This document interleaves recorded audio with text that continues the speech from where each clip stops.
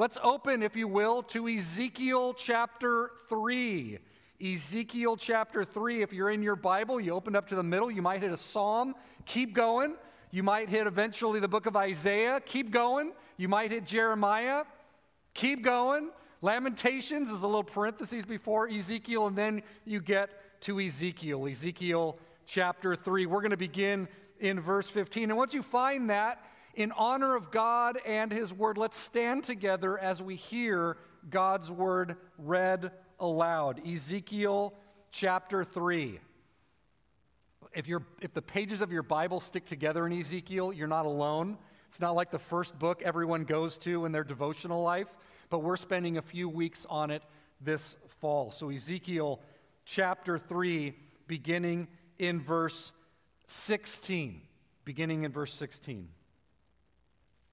And at the end of 7 days, the word of the Lord came to me. Son of man, I have made you a watchman for the house of Israel. Whenever you hear a word from my mouth, you shall give them warning from me. And if I say to the wicked, you shall surely die, and you give them no warning, nor speak to warn the wicked from his wicked way in order to save his life, that wicked person shall die for his iniquity, but his blood I will require at your hand. But if you warn the wicked, and he does not turn from his wickedness or from his wicked way, he shall die for his iniquity, but you will have delivered your soul. Again, if a righteous person turns from his righteousness and commits injustice, and I lay a stumbling block before him, he shall die. Because you have not warned him, he shall die for his sin, and his righteous deeds that he has done shall not be remembered. But his blood I will require at your hand. But if you warn the righteous person not to sin, and he does not sin, he shall surely live because he took warning, and you will have delivered your soul. And the hand of the Lord was upon me there. And he said to me, arise, go out into the valley, and there I will speak with you.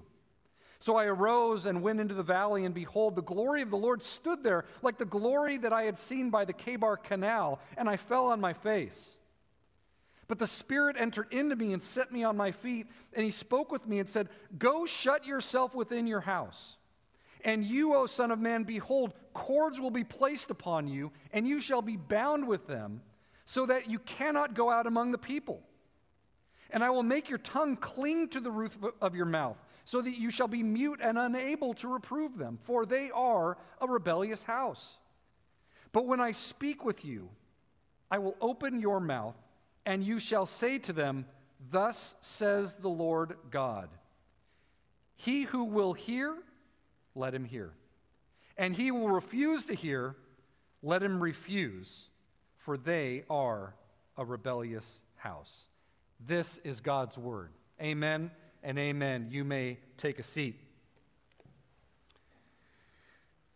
You know, we all, over the course of 2020, the year 2020, with the pandemic, we were all shut in our houses, and we all did many things to get by.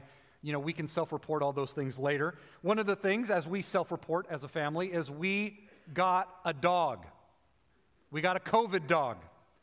Buddy the dog. Not Buddy the elf, although that movie's coming. Buddy the dog. Buddy is some sort of a mix of, now, bear with me on this, some sort of a mix of Chihuahua, Beagle, and Dachshund. Somewhere in, it's, rebel mutation of a dog. Wonderful. He's not a big dog, but he's also not the smallest dog. So those of you who are like down on small dogs, not a small dog. He's not a large dog either. He's Buddy. Wherever we are, Buddy likes to be. Do you have a dog like this? Maybe you guys have pets. Everybody has pets, and everybody's got the endearing. Maybe you do little videos of your pet, and you put them on Instagram. Maybe your pet even has their own Instagram account. I don't know if that's you. Maybe it is. Buddy one of the things that Buddy will do, if you're sitting on the couch, he'll come sit next to you, and he'll put his chin on your leg. He'll just kind of put his chin right up there, and he'll watch TV with you or whatever you're doing. He'll nestle up beside you. Sometimes Buddy will come up next to you, and he'll just put his paw on your leg. He'll just do that. You know, it's like Buddy wants to know that you know that he knows that you're there and that he's there. Like Buddy somehow wants to know that. And there's some people in our family who like to speak on behalf of Buddy. And they sort of put Buddy's thoughts, imagined thoughts, into words. And of course, in Buddy's mind, my name is Mr. Craig. Mr. Craig. Mr. Craig, are you there? Mr. Craig. So people like to put Buddy's thoughts into words. It's kind of a gift. I suppose that's a spiritual gift for you to speak on behalf of your pet. But Buddy also has some kind of stranger danger radar. If you have a dog, you might have experienced this. And Buddy has some kind of acute sixth sense whenever someone is too close to the house. Okay? Does anybody have a dog like that? And Buddy is a barker. Buddy barks. I know you're like, already Buddy sounds chihuahua, barking, like it's not going well in your mind. But if somebody comes remotely unknown, close to the house, someone unknown comes close to the house, Buddy will let you know. And Buddy doesn't do it out on walks, but only at home. And if Buddy doesn't know you, he will let it be known that he does not know you. So repairmen, Amazon delivery people, if you come over to visit, like Buddy will let you know, and then we'll show you where the treats are, and you give him a treat, and he's good to go. Okay, that's the way Buddy works. Now, Buddy, for the sake of our passage, Buddy is our Ezekiel. Okay, we're going to look at this passage today, but it's true. You're like, how are you getting this, Pastor Craig? Buddy is our watchman. He's our watchman. And in this passage today, what we're doing this morning is we are exploring Ezekiel's call. And the very first thing in our passage that Ezekiel is called to be, we've seen him be called as a prophet, but we're seeing him being called as a watchman. And in our case, we're going to find some parallels to what does it mean to be a watchman. Buddy is our Ezekiel in this matter. So as we look at our passage, look at Ezekiel chapter 3, verse 15. And as we're kind of leading up to this, we've spent a couple of weeks kind of leading up to this point, and this is our last week on the call of Ezekiel, and then we're going to actually look at what Ezekiel is going to preach. What is his message? But we've already seen that in chapter 1, Ezekiel is in this refugee camp in Babylon. He was in the first or second wave of the Jews who had been taken captive out of Babylon, and they're placed in this refugee camp in Babylon by the Kebar Canal. And the Kebar Canal sounds like this very exotic location. The Kebar Canal is an irrigation ditch. And Ezekiel's sitting by this irrigation ditch in a Jewish refugee camp in Babylon. He has this massive vision coming out of the north, this dust cloud coming out of the north with lightning and thunder all coming out of the north, and these crazy creatures, and this awesome vision of God's glory, or as Ezekiel says it, because he has no words for it, he says it's the appearance of the likeness of the glory of God, and it changes Ezekiel. And the vision, after the vision, you have the call of Ezekiel. And after the call of Ezekiel, you've been a priest. You've been training to be a priest. And what I'm going to make you is I'm going to make you a prophet. You were called to be a smoother of relationships, but now I'm going to make you an instigator. And Ezekiel, when he hears this, if you look at verse 15, as we get into our passage, this vocational change, whatever this was, this news was overwhelming to Ezekiel. Whether it was the vision of God or the change in vocation, in 3:15 it says, I came to the exiles at Tel Abib who were dwelling by the Kebar Canal, and I sat where they were dwelling, and I sat there overwhelmed for 7 days. And so Ezekiel has this vision, and he has this call on his life that God gives him. But the call is overwhelming to him, and he sits, whether it's in shock or overwhelmed or depressed, whatever it is, he goes down for 7 days. I don't know if you've ever done that before, okay? But in a lot of ways, whatever news this was that put him down, it put him down for 7 days. And this vision, this call on his life continues in 3:16. At the end of 7 days, the word of the Lord came to me. So 7 days of this shock, of this depression, of this being overwhelmed, and after this big vision, this huge vision of God, now God is going to speak to him again. Verse 16, at the end of 7 days, the word of the Lord came to me. Son of man, I have made you a watchman for the house of Israel. Whenever you hear a word from my mouth, you shall give them warning from me. Now, part of this, to understand what a watchman is, we have to understand how cities were built in the ancient world, particularly in Israel. And in the ancient world, see, the Greeks and the Romans, they like to control the roads. If you controlled the roads, you could build towns and you could build cities with no walls on them. But before the Greeks and the Romans, if you were to build a city and you wanted to protect the city, you built a city on top of a hill or a mound, like that was a defensible position all around, and you built walls all around it, and on these walls you built really tall towers. And on these really tall towers, you would put somebody up there, and their job was to look out, far out on the plain as they could. Now, if you go to Israel, we will go in September, okay, that you can go to various places where you can see, if you get up really high, you can see a long way out. You go out by the Dead Sea where Masada was. Masada is this great, this kind of last stand fortress. You go up to the top of Masada, you can see hundreds of miles. And if there's an invading army coming, you can see the dust coming up of their marching. And so if you were a watchman, you would stand on this high place, and if you saw people coming, you would either yell down, or you would get out a trumpet, or you would get out a shofar. It's just, anyway. And you would blow the horn, and you would warn people that someone is coming with ill intent, that there's trouble on the way. It's not here now, but it's on its way. That was the job of the watchman. The watchman was to give call that there was trouble coming. Probably, if we think about our own, maybe something that we might be familiar with, if you think about World War II, like you think about Britain in World War II, that the Germans were bombing the nation of England. And it wasn't all day long, but you would have these people that were out watching, and they would give word, and then their call was, if you see bombers coming, you run the air raid siren, right? And the air raid siren meant everybody go down into their bomb shelter, their basement. But if they didn't run the air raid siren, you would get bombed you didn't know was coming.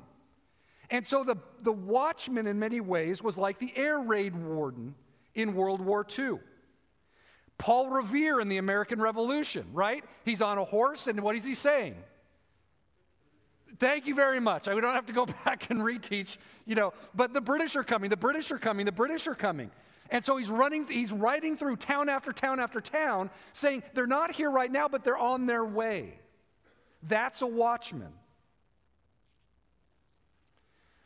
And the system is, you got this early warning system. It works great in theory. Trouble comes, the watchmen warn, and the people prepare. And if you were in a city, your job, if you heard the watchman, is you would either get ready to defend the city, or if the army was huge, you would gather up your stuff and you would go hide in caves in the hills until this army came through, took whatever they want, and they left. But you had a job. If you heard the watchman's call or the watchman's sound, you would prepare. And the system was a good system, but the system can break down. And God, when he talks to his people, will oftentimes use this system as an example of how God is warning or where this is breaking down. For example, this is where Buddy the dog comes in. Okay? In Isaiah 56, Isaiah compares bad watchmen to dogs that cannot bark. Or, my favorite, is watchmen are compared to dogs who love to sleep. See, Buddy's a great watchdog unless he's asleep. And if he's asleep, you might have a dog like this that just sleeps through everything. Buddy's not like that. Buddy's on caffeine all day long. We don't even give it to him, but it's like a cappuccino every day for Buddy. But you might have a dog that just loves to sleep. Bad watchdog. And God will say, Isaiah will compare that the watchman can break down. If you have a watchman who doesn't warn, or you have a watchman who's asleep, that's no watchman. Or as Jeremiah and Ezekiel both say, they are contemporaries, they live at the same time. They both say during this time that there are watchmen up top that are saying, peace, peace, while destruction is coming into town. And so you have a watchman who gives the wrong message, and that is also dangerous. That's a breakdown of the system. Or as Jeremiah notes, the system can also break down in this way. Jeremiah 6 says that God says he's put watchmen among them who say, listen for the trumpet. And the people say, we will not listen for the trumpet. And you could have a breakdown in a number of ways. You can either have a dog that doesn't bark. You could have a dog that's asleep. You could have a watchman who says, peace, peace, when it's trouble that's coming. Or you can have people that say, I don't care. Like, what's the deal with the trumpet? And God makes it clear to Ezekiel that at this time, and in Ezekiel's case, there will be no failure of the watchman. For Ezekiel, God is going to make it clear that Ezekiel has a job to do, and there will be no failure with the watchman. Look at 3:18. If I say to the wicked, you shall surely die, and you give him no warning, nor speak to warn the wicked from his wicked way in order to save his life, that wicked person shall die for his iniquity, but his blood I will require at your hand. In other words, if there's a wicked person and they're just wicked, wicked, wicked, wicked, how do you describe the wicked behavior? Wicked, wicked, wicked, wicked. Okay? They're just wickeding all over the place. And Ezekiel just says, they're a lost cause. I don't need to warn them. God says, look, when they die for their wickedness, it's on you, Ezekiel. If you don't warn them, you will be held accountable. If there's a failure on the side of the watchman, there will be accountability. On the other hand, look at 3:19. If you warn the wicked, and he does not turn from his wickedness or from his wicked way, he shall die for his iniquity, but you will have delivered your own soul. If you do your job, it won't be on you. They will die because of their wickedness, but it will not be on you. If there's a failure on the part, in the whole system of the watchman system, trouble's coming, watchman warning, people heed the warning. If there is trouble, if there is in that system, if it's going to break down, it will not be on the part of the watchman, it will be on the part of the listener. And Ezekiel, with this call, he finds himself in mortal danger. So he's already had this image, this vision of God coming to him in this awesomeness, and it shocked him, it crushed him 7 days, and now God's like, hey, stand up, stand up. Look, if you don't warn these people, it's on you. Like, imagine what this is like for Ezekiel. Like, he's already been taken into captivity. His vocation has already been changed, trained to be a priest, now I'm going to be a prophet. And now it's like, look, it's not about the results, but if you don't warn them, it's on you, Ezekiel. Same thing with the righteous. Look at 3:20. Again, if a righteous person turns from his righteousness, commits injustice, and I lay a stumbling block before him, he's going to die. Because you have not warned him that he shall die for his sin, his righteous deeds that he has done shall not be remembered. His blood I will require at your hand. But if you warn the righteous person not to sin, he doesn't sin, he will live because he took warning, you will be delivered, you will have delivered your own soul. You guys get the idea here. The responsibility is going to be placed on Ezekiel, not to change people's ways, but to be faithful to warn. He is the watchman, and the watchman's job is not to fight off the enemy that's coming, but simply to warn the people to prepare for that. So this is the responsibility of Ezekiel. If you don't warn the wicked, they will die in their wickedness. It's on you. If the righteous stumble and you don't warn them, that's on you too. And this can seem like an overwhelming task. And this is the first part of the task. And you might get a sense of the overwhelmingness of this task. Even as I talk to you guys and you think about, like, if we make a one-to-one correlation between the call of Ezekiel and our call, and you think about where we live, in the city we live in, and the idea that is the blood on our heads of the people of our city if we do not tell them, if we do not warn them. And so now there's going to be, we're going to talk about some of the differences between Ezekiel's call and our call as followers of Jesus. We'll talk about, because remember, you don't get to choose where you're born in the story, right? We talked about this. You didn't get to choose where you were born or what time in human history that you were born, and there were probably some advantages for where you were born and some disadvantages to where you're born, but you didn't get to choose what part of the story you were born into, what part of God's story you were born into.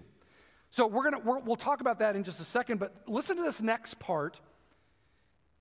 And I'm not sure if this next part is helpful to Ezekiel or whether it's even more of a crushing burden on Ezekiel. And scholars are a little bit mixed on whether this next part actually helps Ezekiel out or whether this next part is just more on Ezekiel. Look at 3:22. So he says, the hand of the Lord was upon me there. Now, that phrase, the hand of the Lord was upon me, usually has a sense that whatever's happening felt heavy. That the hand of the Lord was upon me. There was a heaviness upon me. And he said to me, arise, go out in the valley, and there I will speak with you. So Ezekiel gets up and he goes out in the valley, and it says, behold, the glory of the Lord stood there like the glory that I had seen by the Chebar Canal, and I fell on my face. So we have now a repeat. We've had this 7-day pause between the first major vision, and now this 7-day pause. You're going to be a watchman, and the hand of the Lord is heavy upon Ezekiel, and he says, go out in the valley, and another vision comes to him. Like the same one, the glory of the Lord appears to him. And he falls on his face. Look at 24. But the Spirit entered into me and set me on my feet. Isn't that great how we'll see this with Ezekiel. Ezekiel sees the glory of the Lord, falls on his face, the Spirit enters into him and stands him back up. And I think even with this idea that, like, hey, you've got a job to do, you can't, look, it's great, and we sang, holy, holy is the Lord. And that's the sort of thing that when we think about the holiness of the Lord, we fall on our face because of the amazing glory of the Lord, right? Like, that's awesome. But in this case, and what I think we find is that we can bow on our face, but God says, I have work to do. The Spirit goes in, stands him up. You got to get on your feet. There's work to be done. And this is the work that is done. Look at verse 24. Spirit entered into me, set me on my feet, and spoke with me and said, go shut yourself in your house. What? I thought you just told me to warn everybody. No. Go shut yourself in your house. Okay. And you, O son of man, behold, cords will be placed upon you, and you will be bound with them. You cannot go out among your people. I thought you told me I needed to go out and warn everybody, but now you got to be in your house. Cords on you. Verse 26, I will make your tongue cling to the roof of your mouth. Literally, your tongue will be bound, so that you shall be mute and unable to reprove them, for they are a rebellious house. Verse 27, but when I speak with you, I will open your mouth, and you shall say to them, thus saith the Lord God. He who will hear, let him hear. He who will refuse to hear, let him refuse, for they are a rebellious house. So as we think about the work of Ezekiel, God has this amazing vision. He falls on his face, 7 days. You're a watchman, you got to warn, but the way you're going to warn is you are going to stay in your house. And this is kind of a weird thing about Ezekiel. Ezekiel is going to be a prophet at home. And the first half of the book of Ezekiel, Ezekiel is essentially homebound. And when it's either in his house or outside, right out in front of his house, he's going to do all these kind of weird acts. He's going to cut his hair. He's going to have a little model of Jerusalem and lay siege to it. It's all going to be right in front of his house. But this is going to be the location of his prophetic ministry. And I think what's interesting is, in this case, God says, look, I don't want you just out there as a babbling warner. I don't want you out there just like a barking dog, like bark, bark, bark, bark, bark, bark, bark, bark, bark, bark, bark. I want you to be selective in what you say. Only when I'm going to bind your tongue, you're not going to be able to say really anything until I speak to you. And I don't know if this is helpful for Ezekiel or not, because you think about the overwhelming task. All these people, and I've got to warn all of them. But God says, no, here's what's going to happen. We're going to keep you at home, and only when I speak to you, that's when you're going to speak out. I don't know if it's helpful to Ezekiel or not, but he's going to say, stay there. And we're going to find that what happens, like in chapter 8, all the elders come to his house. And in the book, throughout the book of Ezekiel, you're going to see other people coming to his house, some people to hear what he has to say, other people will just come for entertainment. Because Ezekiel is kind of a weirdo. I mean, he is. He's going to do some very strange things. And the people who gather around are going to be either earnestly listening, or they're just going to be there because it's a sideshow. And God says, what you need to do is simply open your mouth when I ask you to open your mouth. Ezekiel's charge is, whenever the Lord speaks, you speak. Now, just as an aside, that's not bad advice for us, is it? Like, I think of all the times I get in trouble saying things that I probably shouldn't say, it's not because the Lord told me to say them. Like, I'm careless with words. And I think one of the things that we find with Ezekiel is God's going to say, Ezekiel, I'm going to make you a prophet, I'm going to make you a watchman, but I'm not going to make you careless with the trumpet you blow. When I speak to you, that's when you speak. Now, I don't think that's the main point of the passage, but I wanted to give that because I'm probably the only person, I'm preaching to myself, I'm the only person who really needs that admonishment. Only speak when you know that the Lord is behind it. But that's the idea. So Ezekiel, whenever the Lord speaks, you speak. If you look back up in chapter 5 and if you look back in, where are we at? That's chapter 3. I'm thinking of another passage. Back in chapter 3, it talks about whenever you hear, this is 3:17, whenever you hear a word from my mouth, then you shall give them warning from me.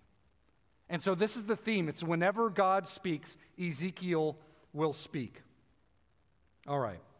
So Ezekiel, and when Ezekiel speaks, it's going to be this message of woe, that there's no turning back. The Babylonians are coming. They're going to destroy Jerusalem. Even if you pray that they don't, it's going to happen anyway. And Ezekiel is born into a story at a very difficult time. And I don't know about you, but maybe you find yourself in the middle of a story where you wish you could go back and make it different, and you are in a spot where, like, you have to deal with a lot of mistakes from the past, other people's mistakes. And Ezekiel was in that spot. He's at the very bottom. It's like, and God has already said this through the prophet Jeremiah, that even if you pray and repent, the Babylonians are still going to come. There's no way around it. It is, you are doomed no matter what you do. And that's Ezekiel. Ezekiel's already been taken into captivity. God says, Jerusalem is going to fall. There's going to be another wave of captives coming. No matter how much you repent, but you should repent, but that's not going to change what's happening. And Ezekiel is born into the situation where he is simply at this point a prophet of doom. He is just there to warn, destruction is coming, repent. But even if you do repent, destruction is still coming. But it's still good to repent.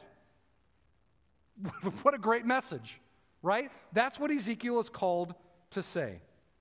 Now this is where, for us, I want us to reflect a little bit on Ezekiel's call and our call. Like, what is the call of Ezekiel and how does it relate to our call? Because if we do take this idea of what Ezekiel's call is, and you put a one-to-one correlation on us, like, there is a sense in which, is this the call? Like, is the blood of all of these neighbors on my head? And I want to talk about that a little bit, okay?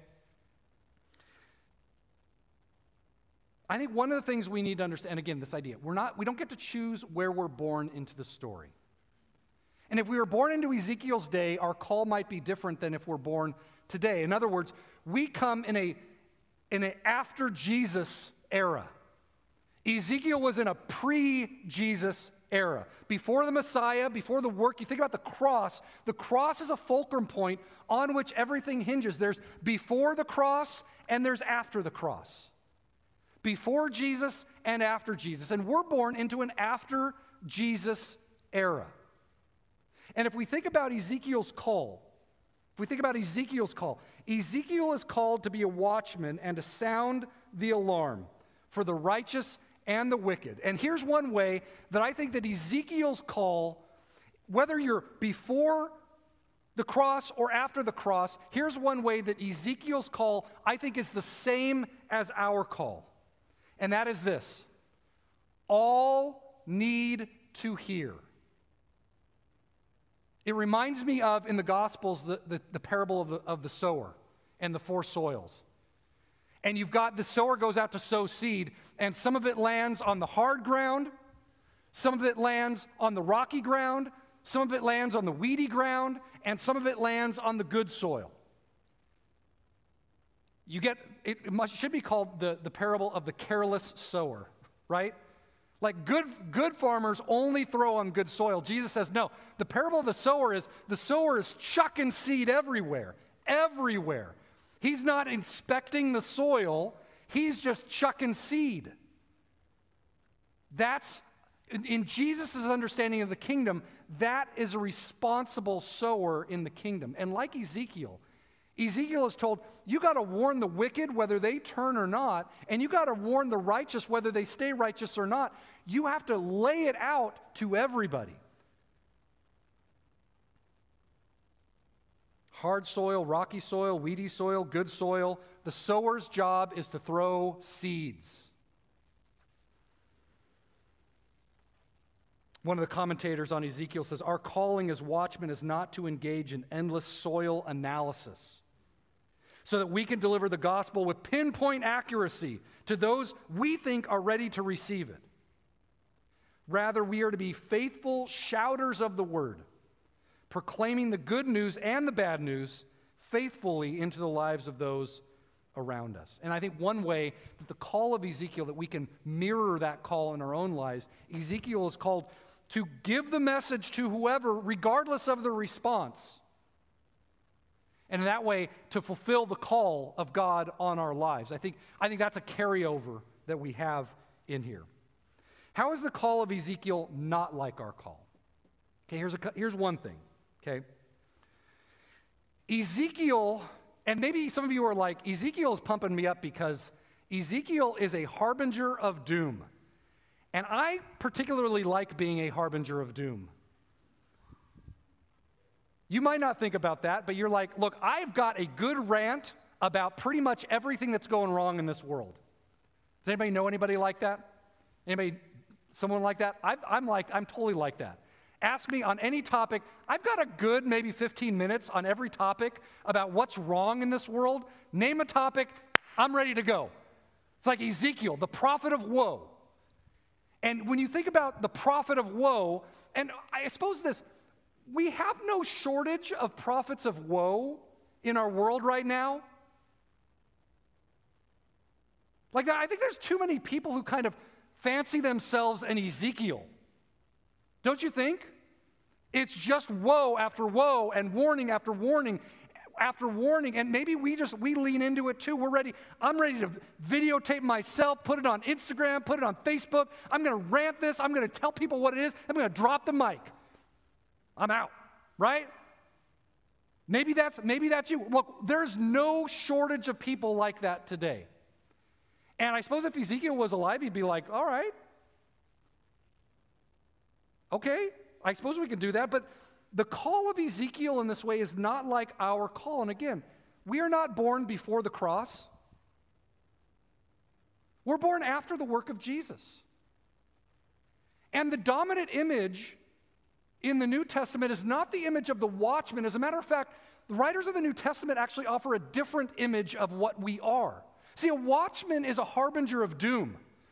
A watchman is someone who stands up and says, that invading army's coming and they're going to wipe out the city, run for the hills. Okay, that's a harbinger of doom. That is not the image that we are given in the New Testament. We're going to put up in 2 Corinthians chapter 5. You don't have to turn there. We're going to put it on the board. It says this. It says, therefore, if anyone is in Christ, he's a new creation. The old has passed away, the new has come, which gives us a sense of that we have the old before the work of Jesus. Now we have the new, and this is what he's saying. Verse 18. All this is from God, who through Christ reconciled us to himself and gave us the ministry of reconciliation. Now, hang out on this. It doesn't say he has given us the ministry of watchmen. It's a different ministry. And we're going to see a little bit. It's not the harbinger of doom. Go to the next verse. In verse 19, that is that in Christ, God was reconciling the world to himself, not counting their trespasses against them, and entrusting to us the message of reconciliation. And the last verse in verse 20, this is the image. Therefore, we are ambassadors for Christ. See, watchmen stayed in the tower and they were harbingers of doom. Do you know what ambassadors do? They go out of the city and they walk out to the invading army. And they reconcile. They relationally make whatever the problem is. The ambassadors go out and they make relational reconciliation, that there's enmity between God and humanity, that humans have rebelled, and the ambassadors go out to those who have an issue, have a problem, and they say, we implore you, look at this, that God making his appeal through us, we implore you on behalf of God, on behalf of Christ, be reconciled. We don't get to choose where we're born into this story. And we might be way more comfortable being in Ezekiel. You suck, and all you suck. You could say that, and you got plenty of people out there that feel, it looks like, and they feel like, and they're at home living in the world of Ezekiel and the calling of Ezekiel. There's no shortage of the harbingers of doom out there. But that is not the calling of the follower of Jesus. Certainly as an ambassador, you give the bad news, but the ambassador comes to say, there is good news. Don't rebel against your Creator. He loves you. He's not counting your trespass against you now. There will come a day, but now this is the season of making it right. In this sense, we're not watchmen, we are ambassadors. And we don't sit in a tower, we go out. This is why I'm at a city council meeting. This is why we're loving Orange. This is why we're picking up trash. Because we don't just sit in here like watchmen saying, the world's going to hell in a handbasket. We could say that all day long. We could say it all day long and we would be right. We would be right, but we would be alone. God says, look, on this side of the cross, you are ambassadors. You could be a watchman, but I need you. I've got plenty of barking dogs. I have got plenty of barking dogs. I don't need a barking dog. I need somebody who will go out, put their arm around somebody, and implore them, and reason with them, and love them. God has given us the ministry of reconciliation. He has made us ambassadors for Christ. God is making his appeal, kind of like Ezekiel. I will say something to you, Ezekiel, and you will open your mouth. And on that side of the cross, it's woe. But on this side of the cross, look, I will make my appeal and I will do it through your mouth. We implore you on behalf of Christ, be reconciled to God. Be relationally reconciled to God. We are ambassadors. We're not in the age of Ezekiel. We are in the age of Jesus. And God has given us the ministry of reconciliation. He's entrusted it to us. And I don't know if I would use the language of their blood is on our head, but I would just say this, it's our responsibility. It's our responsibility. You know, in the last thing in this passage, it ends with, he who will hear, let him hear. He who will refuse to hear, let him refuse. You know, there's two other places. One other place in the Gospels where Jesus uses this phrase. You know the other place where it's used? Is in Revelation chapter 2 and 3, when Jesus is speaking to the church. The 7 churches of the book of Revelation. And he's got a lot of things to say to them, and some of them are doing well, and some of them have lost their first love, and some of them are lukewarm and all this stuff. But at the end, Jesus will say, he who has an ear, let him hear. And whether or not the blood is on our head, we are given the responsibility, and I would simply say this, he who has an ear, let him hear. Our call is to love our city, to reconcile them to God, to find a way to implore and to work with them, to figure out what is it that separates you from God. Let's take every one of those things and let's break them down so that you can be reconciled to God. Let's figure that out. Like I said, we have plenty of barking dogs in our world, harbingers of doom. And we'll actually have a whole sermon on false prophets, if we will. And it's not that people are false, but they just focus on lesser things. Like if you have a megaphone, only use it for the most important things. And I think right now we've got a lot of people with megaphones that are using it for lesser things. We got plenty of barking dogs. And there's so many early warning systems and people who self-style themselves as prophets, and their messages are messages of doom, and we are not. We are not messengers of doom, we're messengers of hope. And so the call of the followers of Jesus is to be agents of reconciliation, strong voices that offer it as broadly as we can, sowers of seed that don't care what soil they're sowing on, just happy to be called. Let's pray. I'm going to invite the worship team to come on up. Father, we thank you. And even as we've been hearing this and we've been hearing this passage, that maybe a certain person or a certain place or a certain group of people has come to mind that we are called towards, or maybe even just the idea of like, hey, I want to serve my city and just I want to sign up for one of these projects. Just a step in the right direction. It's not the end. It might be the beginning of something. But Father, I just pray that as the Spirit is working on each of us, that you would now move us in a direction. Move us toward that person. Move us toward that place. Move us toward those people. Not with the animus of doom, but with the love that comes from your Holy Spirit. On this side of the cross, as an agent of reconciliation, move us into our world.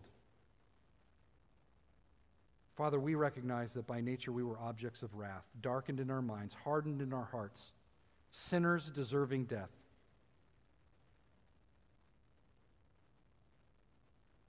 But you, rich in mercy, you called us, we put our faith and trust in Jesus, and we have been reconciled to you, and now we are agents of reconciliation. We recognize that, and we want to lean into that calling. Father, we love you, and we pray, move us as you would. And we pray in Jesus' name, amen.